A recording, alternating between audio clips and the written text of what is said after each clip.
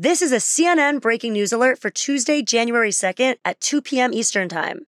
Embattled Harvard President Claudine Gay will resign today, according to a report from the Harvard Crimson. Alan M. Garber, who currently serves as provost at Harvard, will step in as interim president until the school finds a new president, the Harvard Corporation announced in a letter on Tuesday. Gay's term as president of the prestigious university lasted just over 6 months. She was undone in part by her responses at a congressional hearing last month, as well as an ongoing plagiarism scandal.